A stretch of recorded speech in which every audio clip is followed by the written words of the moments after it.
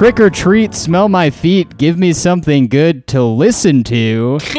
Ladies and folks, welcome to a Halloween edition of a podcast that we're going to have to come up with a new name pretty soon here, Jeremy. Mm-hmm. Oh, yeah, anyway, that's true. My name is Eric Keppel. My name is Jeremy Schmidt. Hello. My name is Jeremy Schmidt, a Deborah Hill production. Yeah. I am. Do you remember? For some reason, this just entered my mind. Do you remember at the end of like certain TV shows? I think there were like Nickelodeon shows where you know how they have the little like, what do you call that? Like the absolutely like those things right. where they have the little stinger at the end. That's like the production company. Yeah. There was one on the '90s Nickelodeon shows that was like Deke. Yes. It was like an egg. Uh-huh. Yeah. Yeah. But yeah, so this is our, we're going to be covering the 1978 Halloween film here, in, of course, celebration of the holiday, that we've got going on tomorrow, I think, as this is coming out, is the spooky day. Mm-hmm. And cue the music. And Eric, I assume right here you're going to put in the drop, right? The Carpenter theme song? Yeah. Okay, good. The whole thing. The whole thing, yeah. The whole 25-minute loop of it, yeah. Yeah. Jeremy, what do you got going on for Halloween? What are you a guy who, I think I saw an Instagram of you, yes. Hank Hilling you and it up. Jackie over there. Yeah, Yes. doing the, King of the Hill. King of the Hill. I was Hank Hill for Halloween, and she was Dale, and we partied on Saturday night, and that's it. The end.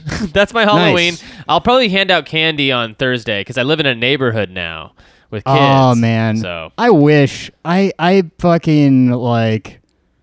That's what I would prefer to be doing on a Halloween at this point. I would love to hand out candy to children in a very not creepy or weird way at all, but just in a way of like a sad 30-year-old who is depressed that he can like no longer enjoy trick-or-treating because he's too old. Right. Well, I mean, now it takes on a whole new thing, right? Because like, I mean, Eric, you know, you were supposed to have children by this point, so you would be enjoying it as a dad. But since you didn't do that, you failed America's capitalist plan for you.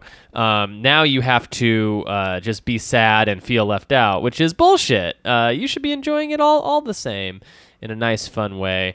This will be my first year I've ever handed out candy, and I'm very excited to do so. We have a yard. We're very fortunate to have found some good roommates, and now we live in a pretty decent house in Highland Park. And nice. I'm happy to do that. We got some good decorations in our yard, like some tombstones that say Manny Bones, stuff like that. So I'm very excited, and I watched this film for the podcast. And full disclosure, after we're done podcasting, Eric, I'm going to watch it again with my girlfriend because she wants to watch it. Oh, great. Yeah, so awesome. I'm double dipping on this. And though I haven't watched it yet, I fully plan on seeing Halloween 3, which is now on streaming on HBO. Yes. I think we were talking about this. Should we still... Do you want to do a Halloween 3 episode next? I know it'll come out after Halloween, but... I mean, I'm fully prepared for it if you want to. I'm absolutely down to watch that. Okay. Yeah, and and there's not enough time to do all the podcasts we want to do because I know we're about to move on to our next series of shows, which I don't think we've quite announced yet what we're going to do. I have some ideas about that I wanted to run by you for sure. I have, Yes. So let's talk about it. This is like the big... So I put out a news... You people... You had one job, okay? I put out a poll on Twitter. I said, basically, Jeremy and I were like, we want to cover either all of the films of Stanley Kubrick or all of the David Lynch films. And we got 60 votes on Twitter, and it was 50-50. Yes. So the good news is a lot more people in favor of David Lynch than I thought. So I think that means that we can get away with doing both. Yeah, were you going to suggest doing both at the same time?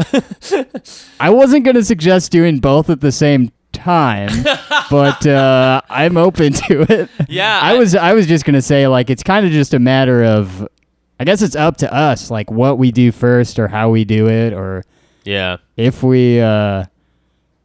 should we do them at the same time? My weirdo suggestion, which you could totally throw in the garbage, was that we literally become a David Lynch, Stanley Kubrick podcast, and we just start from the beginning and go one for one. So every other episode is by a different director. Okay. Will people enjoy that? I highly doubt it. But it would be fun for us, and I feel like that would help us. I was going to say not get stale, but you know what? If we're covering a director and not a franchise, I don't think it will get stale no matter what. So I'm open to suggestions, but I think that would be equally fun. You know, we do like Eraserhead and The Killing or whatever it is, you know, then we do fucking Blue Velvet and Paths of Glory. You know, I mean, I think obviously well, not obviously, but I guess maybe David Lynch has more stuff out there, but maybe not. So yeah, I think that like I like the idea of bouncing back and forth between Kubrick and Lynch. I think we're gonna like. I really think with David Lynch, like you have to do Twin Peaks if you're gonna cover Fire Walk with Me. Yes, but we could also like skip that and go back to it later. So I guess I would say like if anyone out there has any preference as to what we do. Or if you want us to do just one or the other, tell us what you want us to do first. Right. But you can always tweet at us at ChuckyRules420. But I think this is great news, Jeremy. I think it's like pretty badass that people want us to do both of these, to be honest. I think so too. It was very encouraging to see that they both won because I thought for sure David Lynch was going to lose again, you know, yes. a mighty loss to the other entry, but it didn't. So... hooray! Yeah, it was the $400 I spent paying off my Twitter followers worked. Yes, $400 to each Twitter person who voted. Of course, yeah. Yeah. Which was 30. So you do the math. Yeah, you do the math. I'm very excited to be going through either one of their filmographies. So it's going to be a pleasure for me no matter what. But I do sort of like this idea of like changing our art to a cartoon of David Lynch and Stanley Kubrick like hugging each other.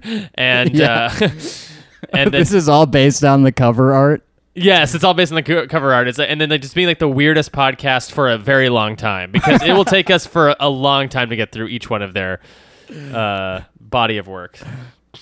You know, if we can come up with a clever name, I think I'm sold. Yeah, I think that's what it boils down to. We'll put our heads together and come up with something. But oh yeah, we're writers for Christ's sake. Yeah, we are writers. Jeremy, what? So we're talking Halloween now. In 1978. I'm not going to say what spot this came in on, but when we did our Patreon top 5 horror movies, this showed up on my top 5, right. Which I got to say, I am ashamed that I left off The Shining. I have to mention that every time we talk about that list, but it was foolish. The Shining is my favorite movie, my favorite horror movie, but Halloween was on there.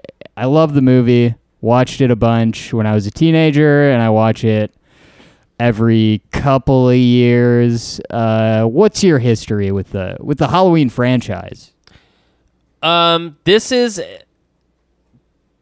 the franchise I would say almost more than any other slasher film franchise of its ilk that I have the least amount of experience with, which is crazy because I think it's respected the highest. Like I think Halloween, when I kind of get a pulse from everybody else and how they feel, I feel like at least the original Halloween is like regarded as like a masterpiece.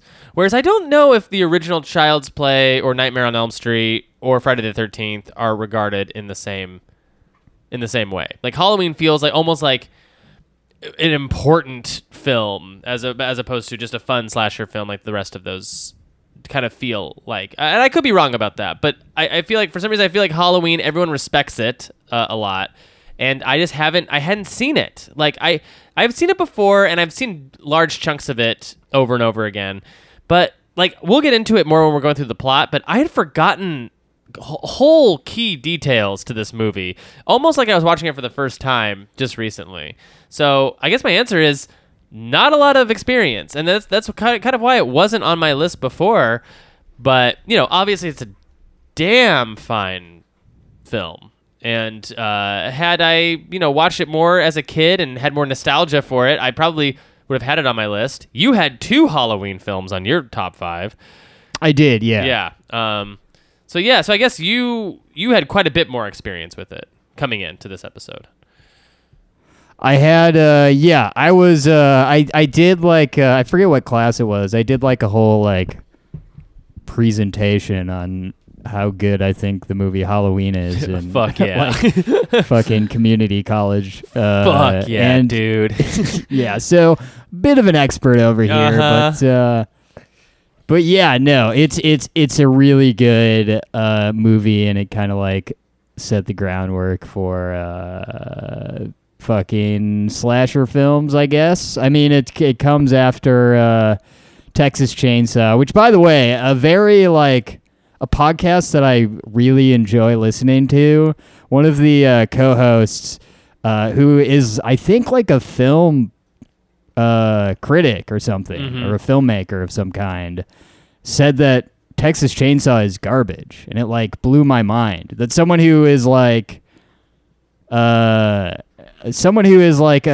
lover of film, right, and like knows about cinema could think that movie is like not good, or at least like not like worthy of existence. But I wonder what it was. I wonder if it was like just like a grasping for a hot take. It was that? It might have been. Because I don't know. If you think about Texas Chainsaw Massacre, even if you don't like the film, or you think it fails as a horror film or fails as a slasher film, or whatever your take might be, you gotta give it the weird pass, right? Like, it's a weird movie. Like, not a lot of movies function that way. So, it's like the same people who also like hate on films like Beach Bum or Spring Breakers, where I'm like, yeah, okay, sure, maybe you didn't like it, but doesn't some part of you experience joy thinking about the making of this film? Yeah, like it's such a weird film. Like, how can you hate it? I don't know. That's my thing is hate boring stuff.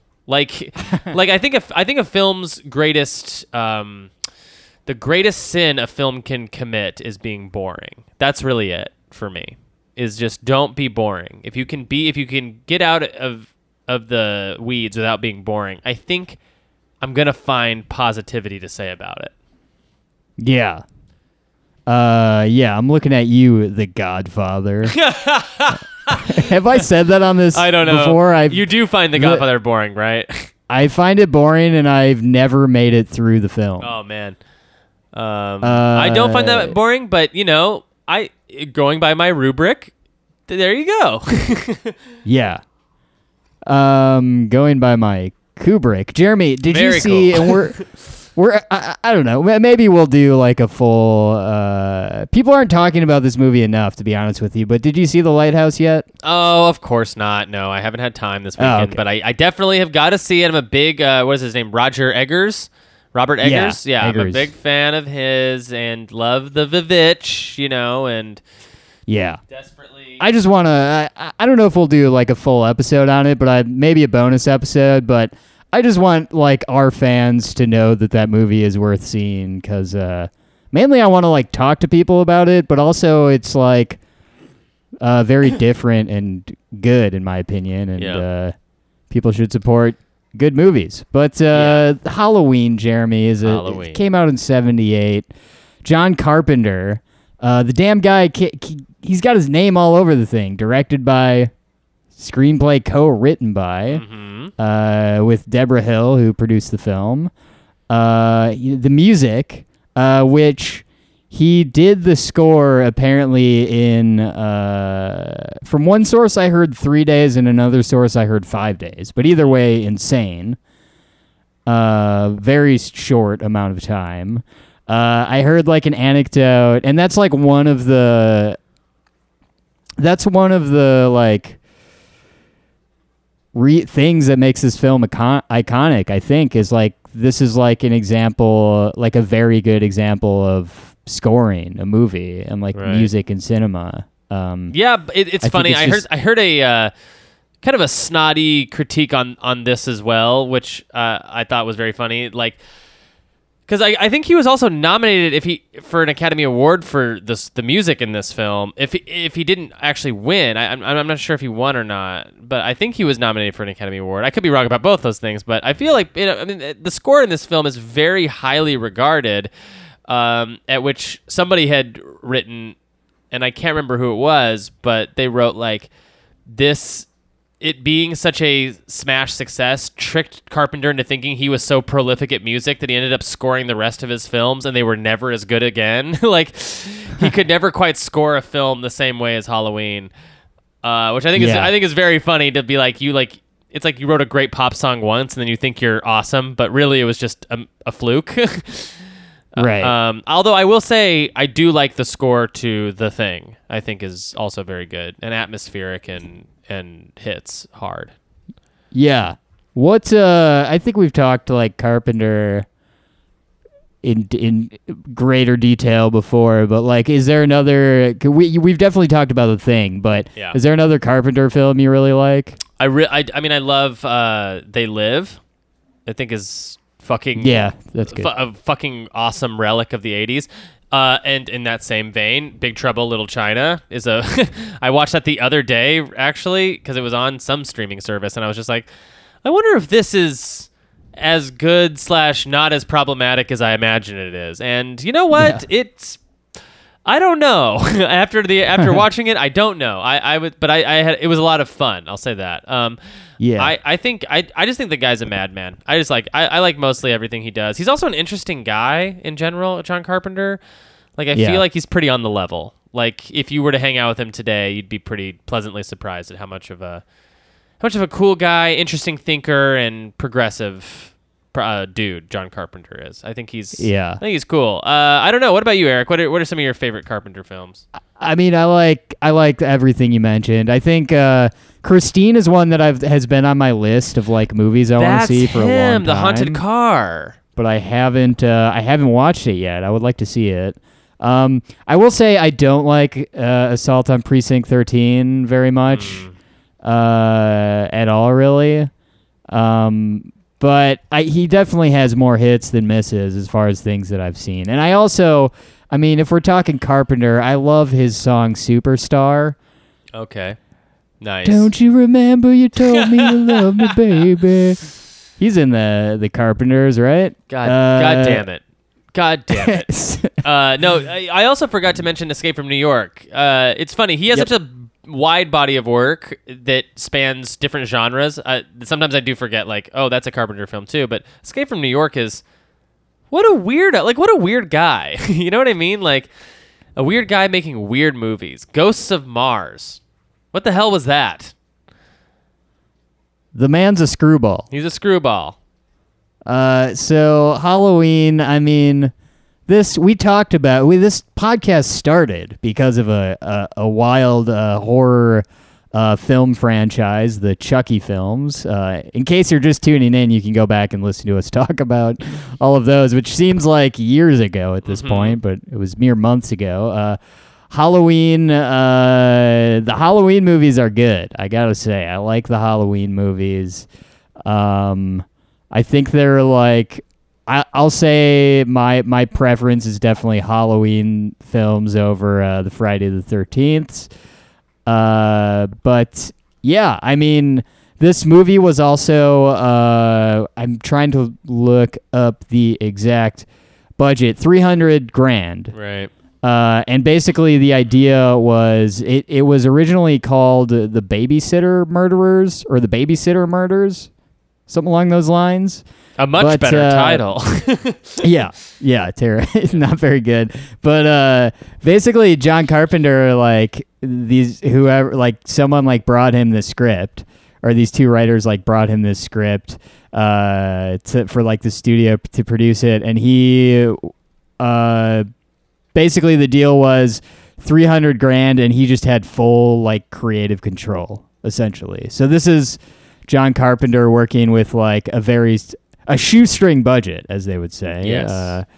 And if you're not in Hollywood, that means he, instead of using cash to purchase things, he just traded in shoestrings. Right.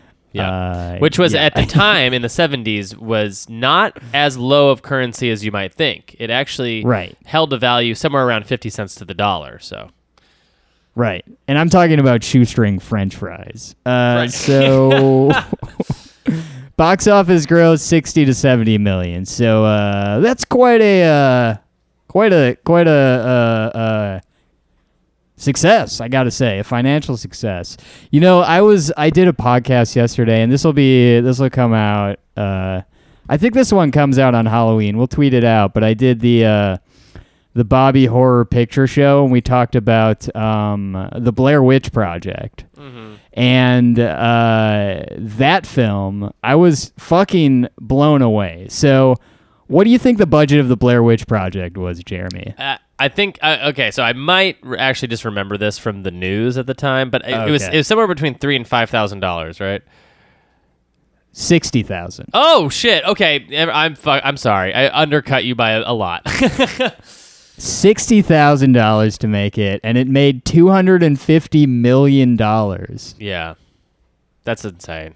It's bonkers. You could tell, like, after I read that, I was like, oh, that's why there were, like, dozens and dozens of found footage movies. I was also thinking this about, and we're getting off the rails, and I apologize, but I was also thinking this too about the Joker is I think there's going to be more like Joker type movies because it's a way of doing these like getting like the superhero nerds to come see like superhero movies on like a much smaller budget.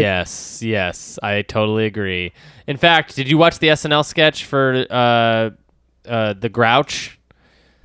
No. So it's like it's the guy from Stranger Things, the cop, and he's hosting SNL, and they basically do a fake trailer that's in the style of Joker, but it's for Sesame Street's The Grouch, like an origin story of how he became like the trash can puppet. And of course, like there's like the entire cast is playing like versions of the Sesame Street characters, but all like fucked up and stuff. And yeah, I mean, I think it's just like it's a formula now, right? That you can go back to, and for very cheaply make like fucking, you know, Catwoman's movie or Penguin's origin, you know, and it's like just make it gritty, make it real, make it connect to mental health in some way, and then pump it out. And it's like, yeah, I guess that's the cynical way of looking at it, but yeah, it's very funny that like it's almost like, well, we have to trick these idiots into watching like good like well-crafted art. So I guess we could better just like hide it in the guise of it all takes place in Gotham City or whatever. Like, yeah. In 20 years, we're going to have like Finn Wolfhard playing like the dramatic rise of the fucking Tootsie Pop owl. Yes. Yeah. In like a 2-hour epic film. I love that. Yeah, of course. Yeah. Or we're just going to see like a really hard relationship drama that's like very real and very cold, but it's like set in Spider-Man town, like where like Spider-Man can show up once, say hello, and then it's just back to the gritty realness of divorce and loving something that is walking away from you. Yeah. So, I don't know, Jeremy, do you have any like other tids or bits about Halloween before we dive into the plot here? I mean, for the uninitiated, I feel like we should mention that, you know, this film franchise spans a handful of movies that I believe it was 8 films before it had a remake by Rob Zombie in 2007, and Rob Zombie made a follow-up to that in 2009. And then the 11th installment was made by David Gordon Green in 2018, and it serves as a direct sequel to the original film and retcons all the previous films. That was interesting. Yeah. Did you see that one? I did not see it, but it's on HBO also, and I love David Gordon Green. I'm a huge fan. So I think it's worth watching. Or do you like him, Eric? Do you like David Gordon Green? I do. Yeah. I like those are like some of my only. I know that's not like a comedy, but him and like the Danny McBride and Jodie Hill are like the only comedy people I really like anymore that are doing anything above just like little sketch videos on the internet and stuff. Right.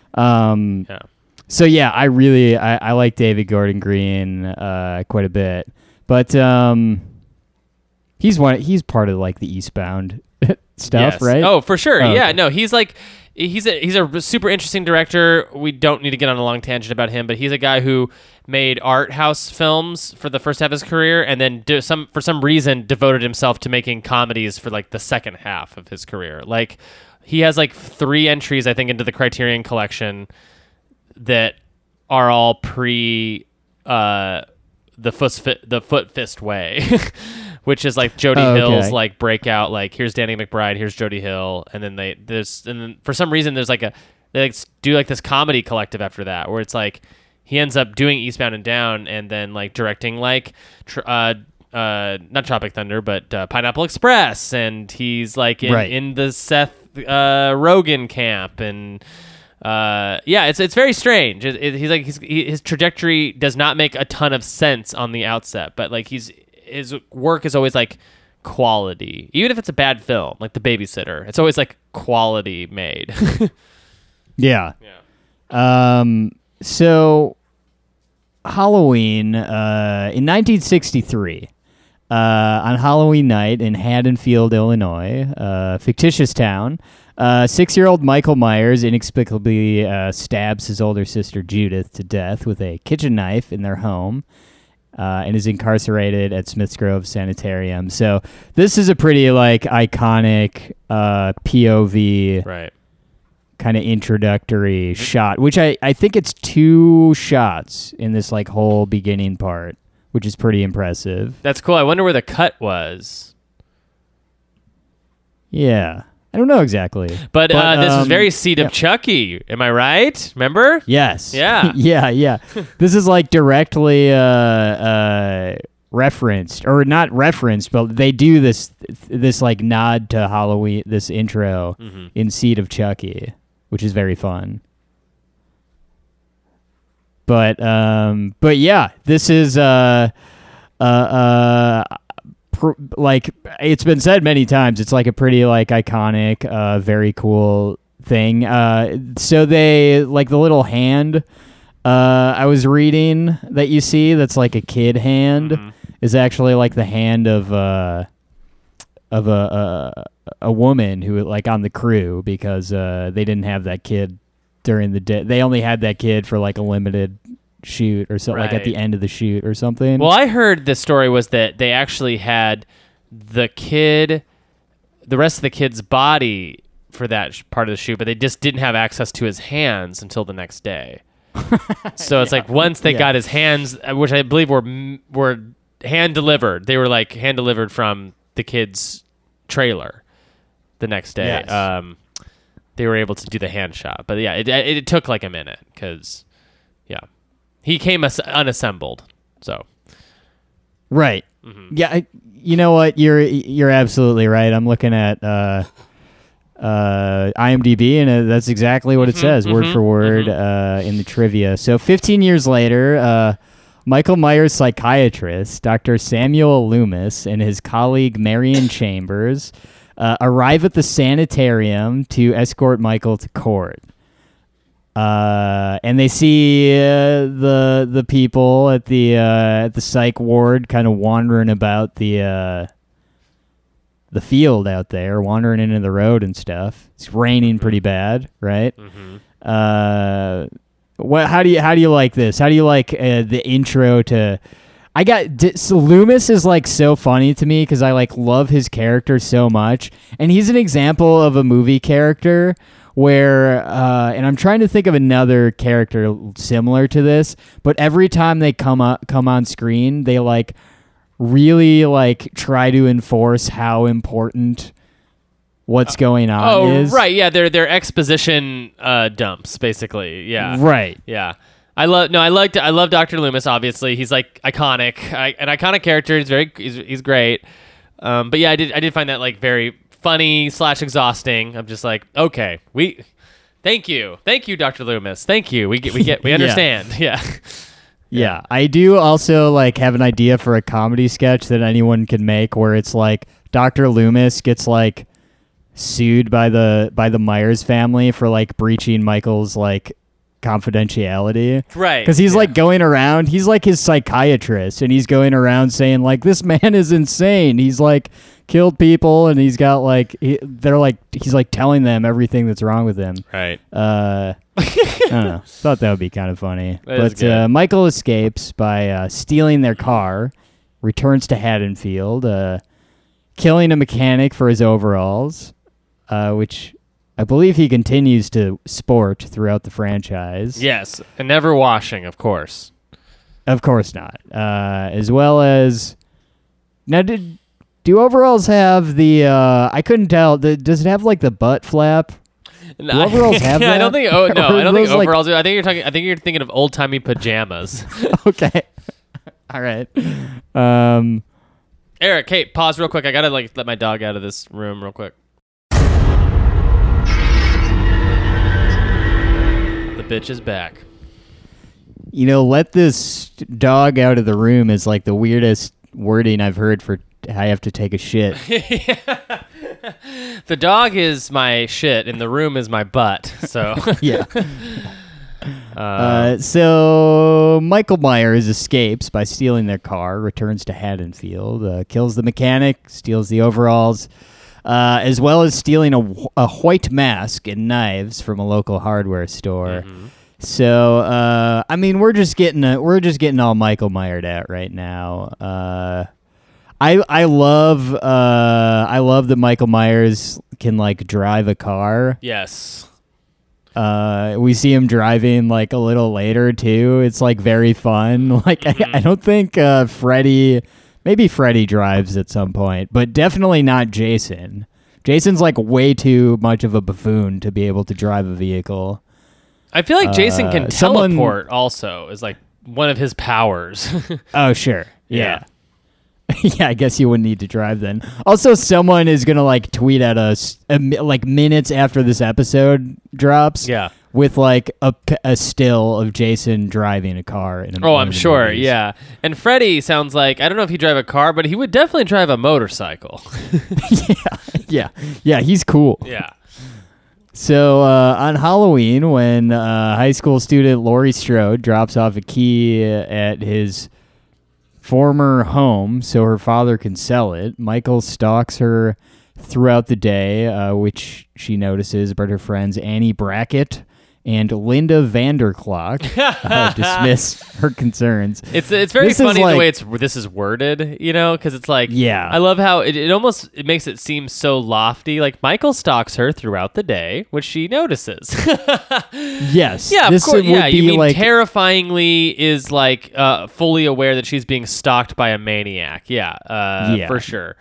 This is like a C- like grammar class assignment.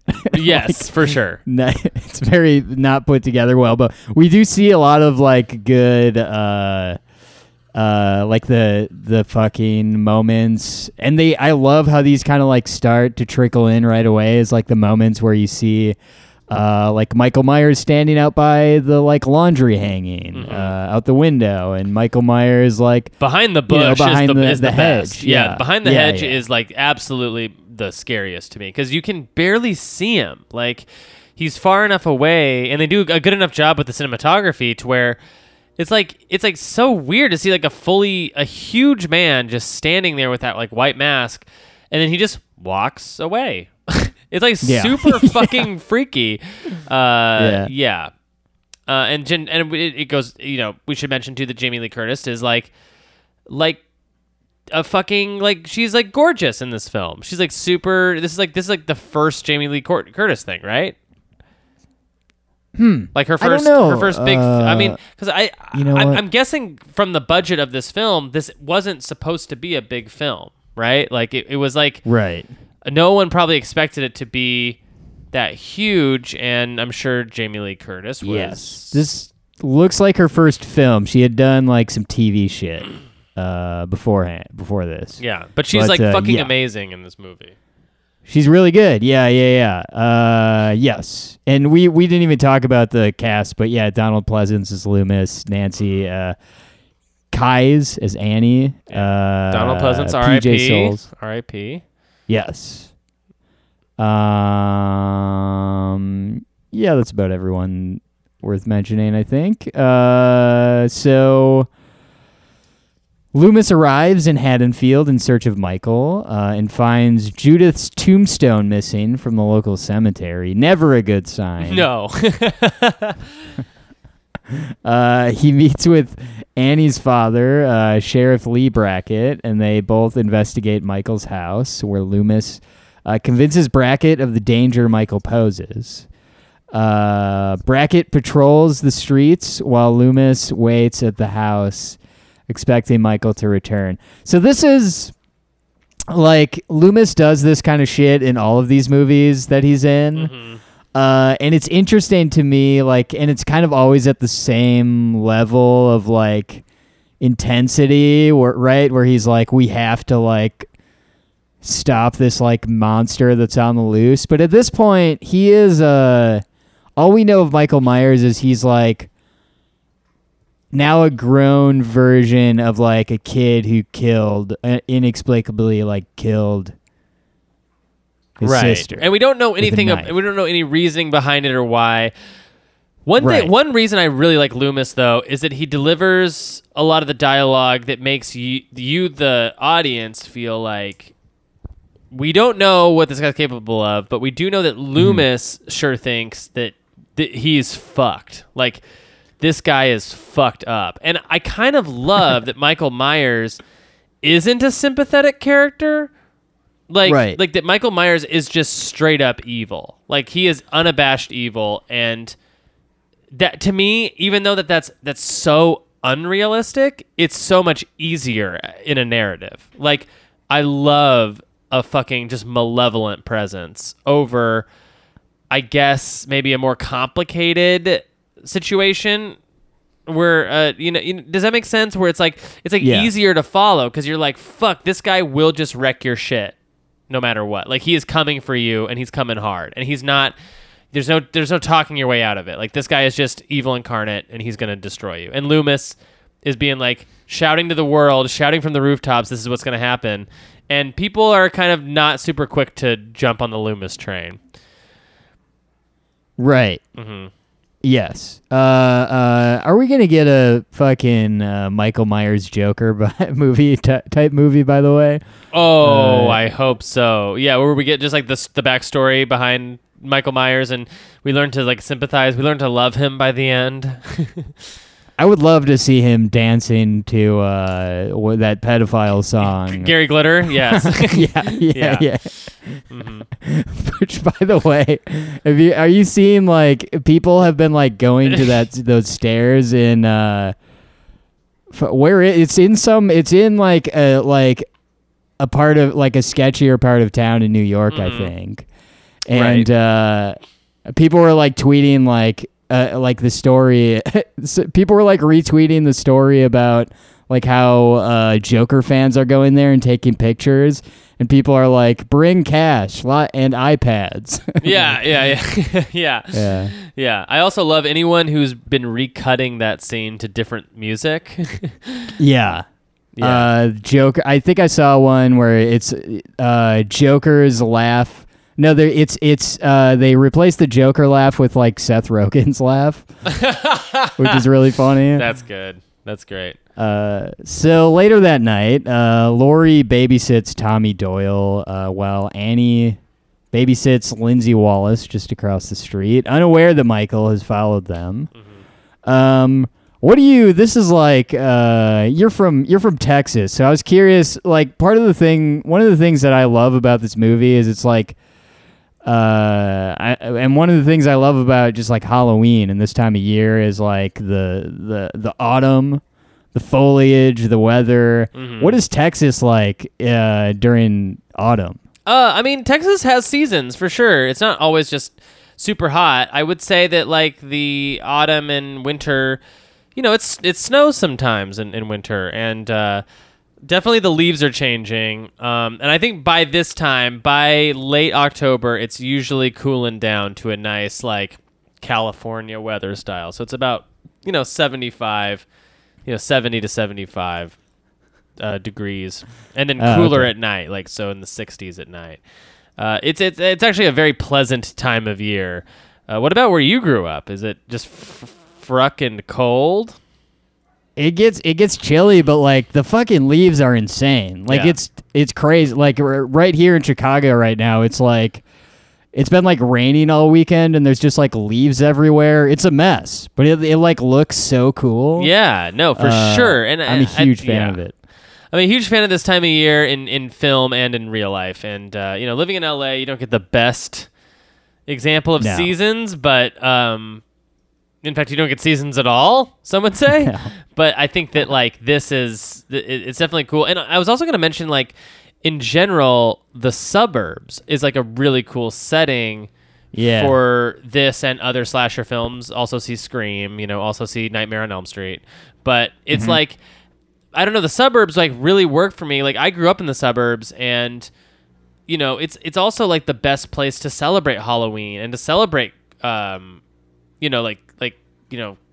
Christmas, those kinds of holidays, because the whole town like has nothing else better to do but decorate and throw up little pageants and school functions, and the whole town seems to be out. Like if you grow up in the city, Halloween's like not quite as safe and cool. You know what I mean? Like yeah. So I don't know. Rural, suburban towns that have seasons. I'm all about them when it comes to Halloween, for sure. Yeah, for sure. Yeah. I will say that like.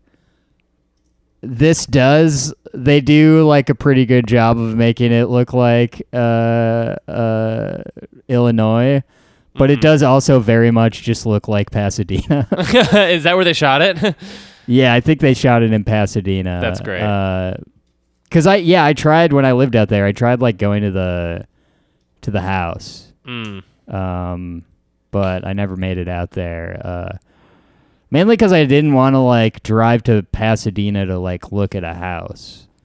But anyway, when Annie's boyfriend Paul calls her to come pick him up, she takes Lindsay over to the Doyle house to spend the night with Lori and Tommy. Before Annie can leave in her car, Michael slits her throat. So I'm fuzzy on the chain of events here. So like we're pretty far past when I forget which one. Is it Annie or Linda that like has to like go do laundry in the like in like the garage or something? There's like another like little like part of the house that she has to like go outside to like clean her clothes. Right. Yes. I believe so. Yes. That is before this, before the throat slitting. I believe. Yes. Unless it's Linda who's doing it in the next scene. It might be Linda, but so soon after, Linda and her boyfriend Bob Sims arrive at the Wallace house. I love that Bob gets a last name. So does Tommy. Tommy Doyle, yeah. Bob Sims. yeah. Bobby Sims. Fucking nobody would ever do this. Gets out of the car. I'm pretty sure they're like drinking beers, like they like already have beers open. Yes. When they arrive. Which, by the way, I saw like for the first time I think ever like a guy park. The last time I was in Wisconsin, I was at like outside a bar. And I saw a guy like park and like get out of his truck, just like drinking an open beer. Hell yeah. Which like blew my mind. Yeah. And by hell yeah, I mean I absolutely do not even fuck with drinking and driving. Like fuck that. Yeah. That is absolutely irresponsible. I don't condone that. When I say hell yeah, it's with the most sarcasm ever dripping from my voice. Yeah. Yeah. But he like opens the passenger seat and like carries Linda and a 6-pack of beer like into the house, leaving the door of his car just like wide open. Oh yeah. I was very concerned about like the door. You got to shut the door, my man. Yeah, if a person doesn't get in there, a skunk will.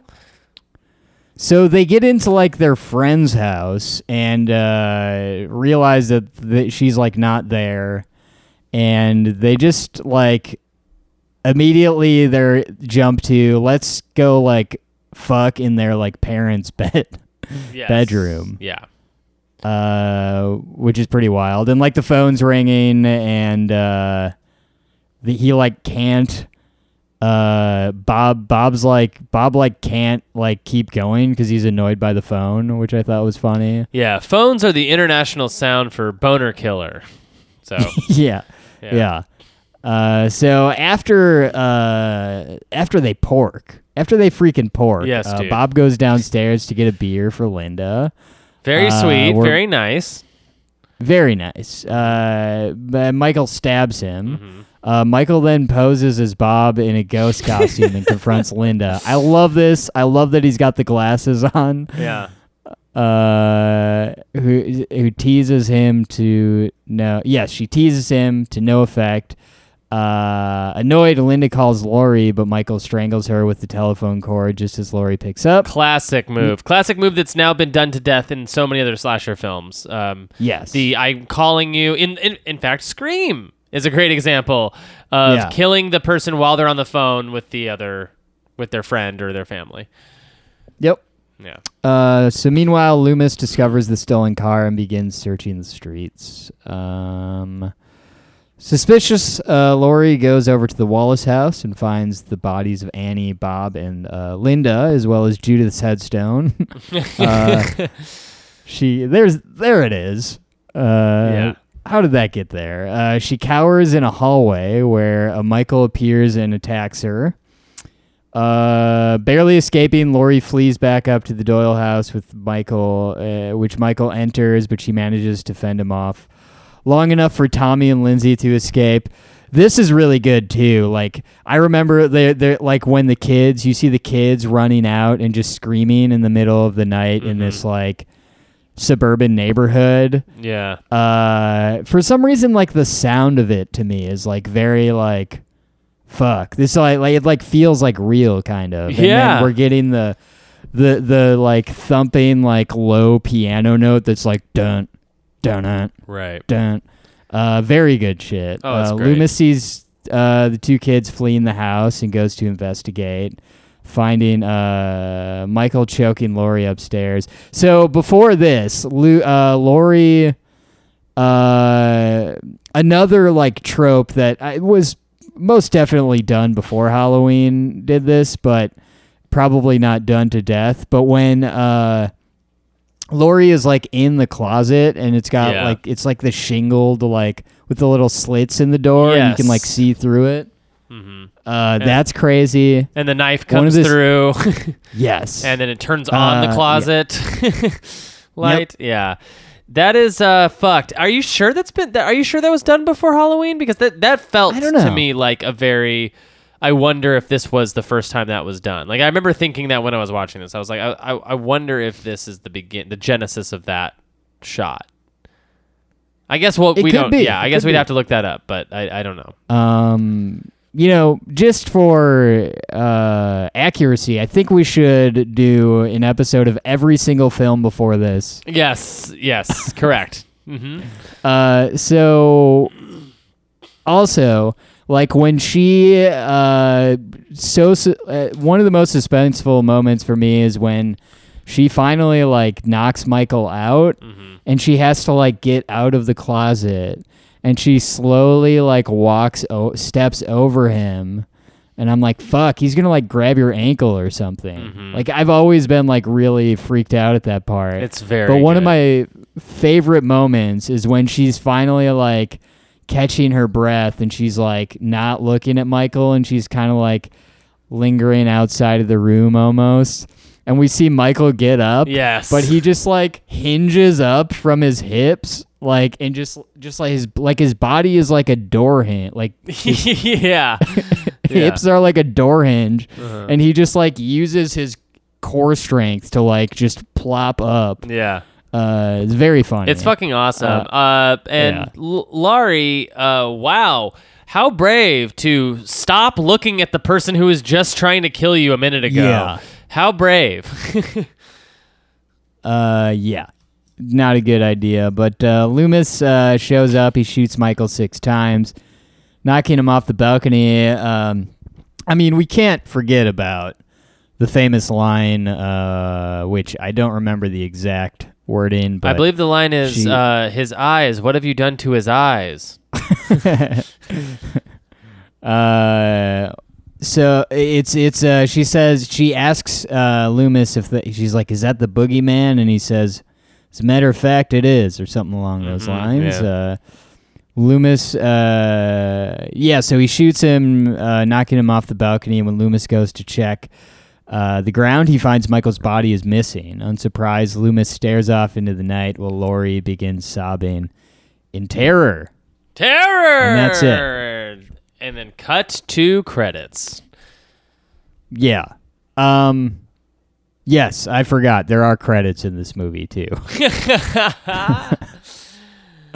Yeah. What do you think of the movie Halloween, Jeremy? I mean, I think it's like a near perfect film. I think it's great. I think it pioneered so much of what we would come to love about. I'm pretty sure it pioneered this whole genre of film, which is the slasher film, right? Like it's one of the notable firsts, and spawned a whole sort of like 80s, what I would call the 80s craze of slasher films, where there was like so many that came after this. It's very unique to this day to watch it. It's still very effective in the same way that Texas Chainsaw is still pretty effective. Where, like, of course, not everything is super terrifying anymore. And, of course, you've seen and kind of through osmosis know what is going to happen. But it still has moments of just sheer fright and sheer terror. And the concept alone, I think, is so wonderful. I think that the mask Michael Myers wears is, like, my favorite of that kind of thing. Like, I like it better than Jason's hockey mask. I like it better than, the Freddy makeup or whatever. I think it's very simple, and that to me is scarier. Less is more in the Michael Myers case. I love that he's so big, being so big and so fucking, and obviously Rob Zombie really played into this, right? Like, he would make Michael Myers a tank, like just a fucking unstoppable, just beefy, broody beef man. Yeah. And I think that is also so scary because you're picturing, like, I don't know, I think there's this probably misconception, but conception nonetheless, of like, the bigger you are, the dumber you are. And there's something so frightening and visceral about a giant dumb thing coming after you. You wonder about his motives and like what he wants, and it seems to be very connected with sex, and I wonder if that's, ever super explored outside of like college classes. Like if we ever get into any more of Michael Myers, not backstory in like the sequels, but like just like why he wants to do any of this, why he's trying to kill babysitters, why he killed his sister. Like, it has to do with sex, right? I mean, I'm assuming. Yeah. Yeah. So what's he got against it? Will we ever find out? Me no. But nonetheless, I think Halloween is again, near perfect film. And I was really happy to revisit it, and I could not believe how much I've forgotten about the film. Eric, in my memory of the film, his sister is Laurie. Or Laurie, sorry. Yeah. Like, I thought Laurie's brother was Michael Myers. I fucking totally, like, forgot the premise. I could see that, though. Yeah. Like, I thought, like, it was, like, her brother from the past. And I was waiting for that, like, that reveal to get made all along that like it was like Judith was her sister too or something, but it never happened. I was like, oh fuck, they're not related at all. So yeah. What about you, Eric? How did you feel upon your millionth view of Halloween? I mean, I liked it as good as ever. It's fucking great. It's like a very good movie that is just good, and I don't know like what else there is to really say about it. I think it holds up still too. I think it's like you said, you were kind of watching it almost for the first time. Has Jackie seen it before, by the way? She has, for sure. It's one of her favorites. Oh, okay. Okay. Yeah, I would be interested to like hear from other people who have maybe never seen the film before. Right. If this was your first watch of the movie, please tweet at us at ChuckyRules420. But yeah, no, I love this movie, and I just think it's so good in like many ways. And yeah, I'm glad that we revisited it. Halloween kicks ass. I'm already like depressed that it's going to be over soon. I know, me too. We have the Turkey Day. We have the right. fat man in the red suit day, and I don't know. Maybe we'll live to see another year. Who knows? Who knows? By that time, the Earth will be surely submerged in water from our polar ice caps melting completely away. Yes. Mm-hmm. Yeah. Hopefully. Fingers crossed. Fingers crossed. We're surfing in fucking Russia. The more I think about the idea of doing both Lynch and Kubrick on the same podcast, the more I like it. I think we should do that. Stay tuned, folks, to the Kubrick Lynch podcast-a-thon, where me and Eric will be going through each one of the films one by one in some kind of order. Yeah, it will be funny to like. Or not funny, but it will be like interesting because we haven't done that where we're just like comparing two different people. You know what I mean? Like two different like bodies of work. I do actually think it'll be like very good and interesting. I think that and it's so funny because like they couldn't be more different. I think as people and as directors, but they are similar in one way in that they always get their way. If that makes sense. Like they both are like have singular visions that they fight very hard to maintain. And I think that that's like an interesting thing to discuss, you know? Yeah. Yeah. Yeah. And the first like month or two of that podcast is going to be crazy, by the way. Right. We're just doing like Eraserhead and like early Kubrick. But yeah. So yeah, I think we'll plan on doing that. And we will keep everyone posted. We'll do Halloween 3 because Jeremy hasn't seen it yet. I know some of the heads out there listening want us to cover it. Hell yeah! And in all honesty, I just watched it. Just watched the damn movie. That's great. I just watched Happy Death Day and Happy Death Day to You. Which is how's the second one? I was did you like the first one? Because I find that universe very fun. I thought it was pretty fine. I mean, I definitely didn't have a problem with it. I thought it was kind of fun. It does not belong on any kind of list of any kind. It just, to me, it was like, wow, like it was such a fun, disposable experience. Surprisingly shot very well. The film like looked really, really good.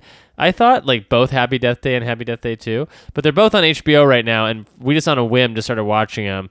And it was like, I don't know, it was perfect. It is Groundhog's Day meets a slasher film, and in the most fun, stupid way you could ever make that movie.